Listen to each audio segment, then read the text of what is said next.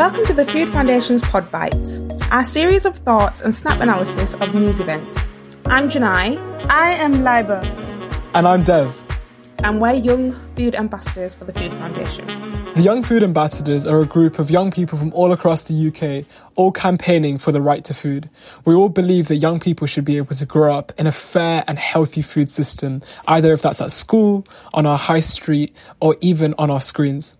What we do is we speak truth to power about our lived experiences of growing up on a broken food system. We do that by talking to politicians or those in business, or even just sharing our lived experiences through stories on social media. So as Young Food Ambassadors, we sometimes get together, and it's not very often that we can come together because there are so many of us across England, Scotland, Wales, Ireland. So one of my highlights for 2023 was one of our away days where a bunch of us just came together and went to a youth hostel, and it was really a really nice group bonding just to hear about what everyone's been doing, how they're campaigning, and meeting new young food ambassadors as well was really, really amazing. And we got to do fun activities. We got to play. I painted a plate, which was so much fun, and we made wax candle things, which is good. But it was really good to come together and discuss ideas for the future as well. So we were coming up with like slogans, and we're looking at how other movements have kind of pushed forward and pushed the campaign. So obviously we had Feed the Future, but we're just thinking about different ways to campaign. And yeah, catchy slogans, which was actually quite fun, and protests that we could do just to get the public to know who we are and what we stand for. It's moments like these that are my favourite parts of being a young food ambassador. This is when young people, we've really come together and we come up with some really creative ideas. Ideas that come together when you bring young people in a room and you just brainstorm.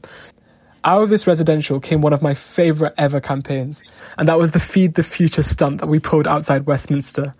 This is us reworking one of the most iconic political slogans to exist into one that really urges government to act around food, especially around free school meals and the eligibility and the funding gap that exists for the 900,000 children living in poverty going without access to free school meals.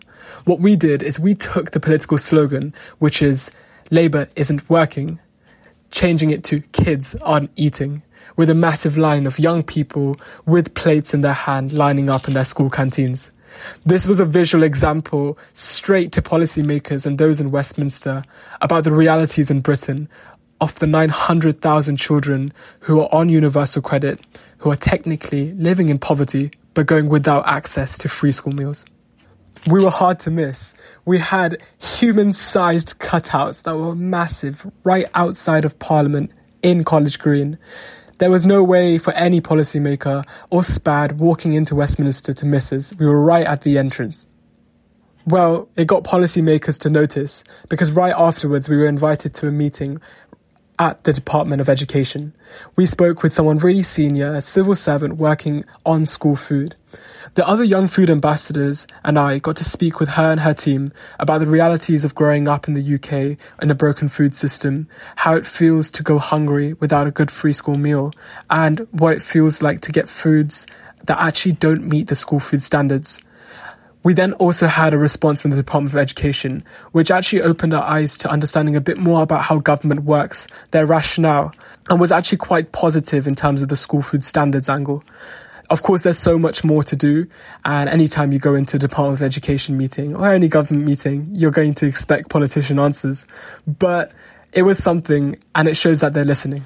I agree. It is extremely important to talk to your MPs because unless they talk to us, the people who are affected the most by school foods, they won't get a clear picture of what's happening in the schools.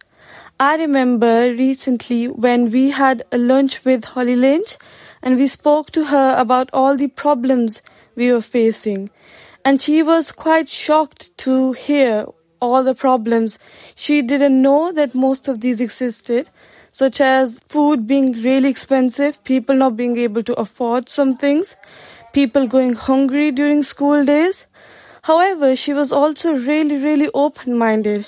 And she really took on our opinions on board and suggested a few solutions such as some breakfast club schemes. She also said, she will have a look at statistics and try to convince more MPs in the parliament to help look at how they can improve food system for the entire country. There's so much that we do here at the Food Foundation, but we know the government needs to step up and more needs to be done. Thank you for listening. As we head towards the next general election, the Food Foundation is calling on policymakers to recognise the importance of the food system in shaping the nation's health and wealth. Click on the link to the Food Foundation's manifesto on the show notes and make sure you subscribe to the podcast to keep up with the latest analysis on what makes healthy food matter.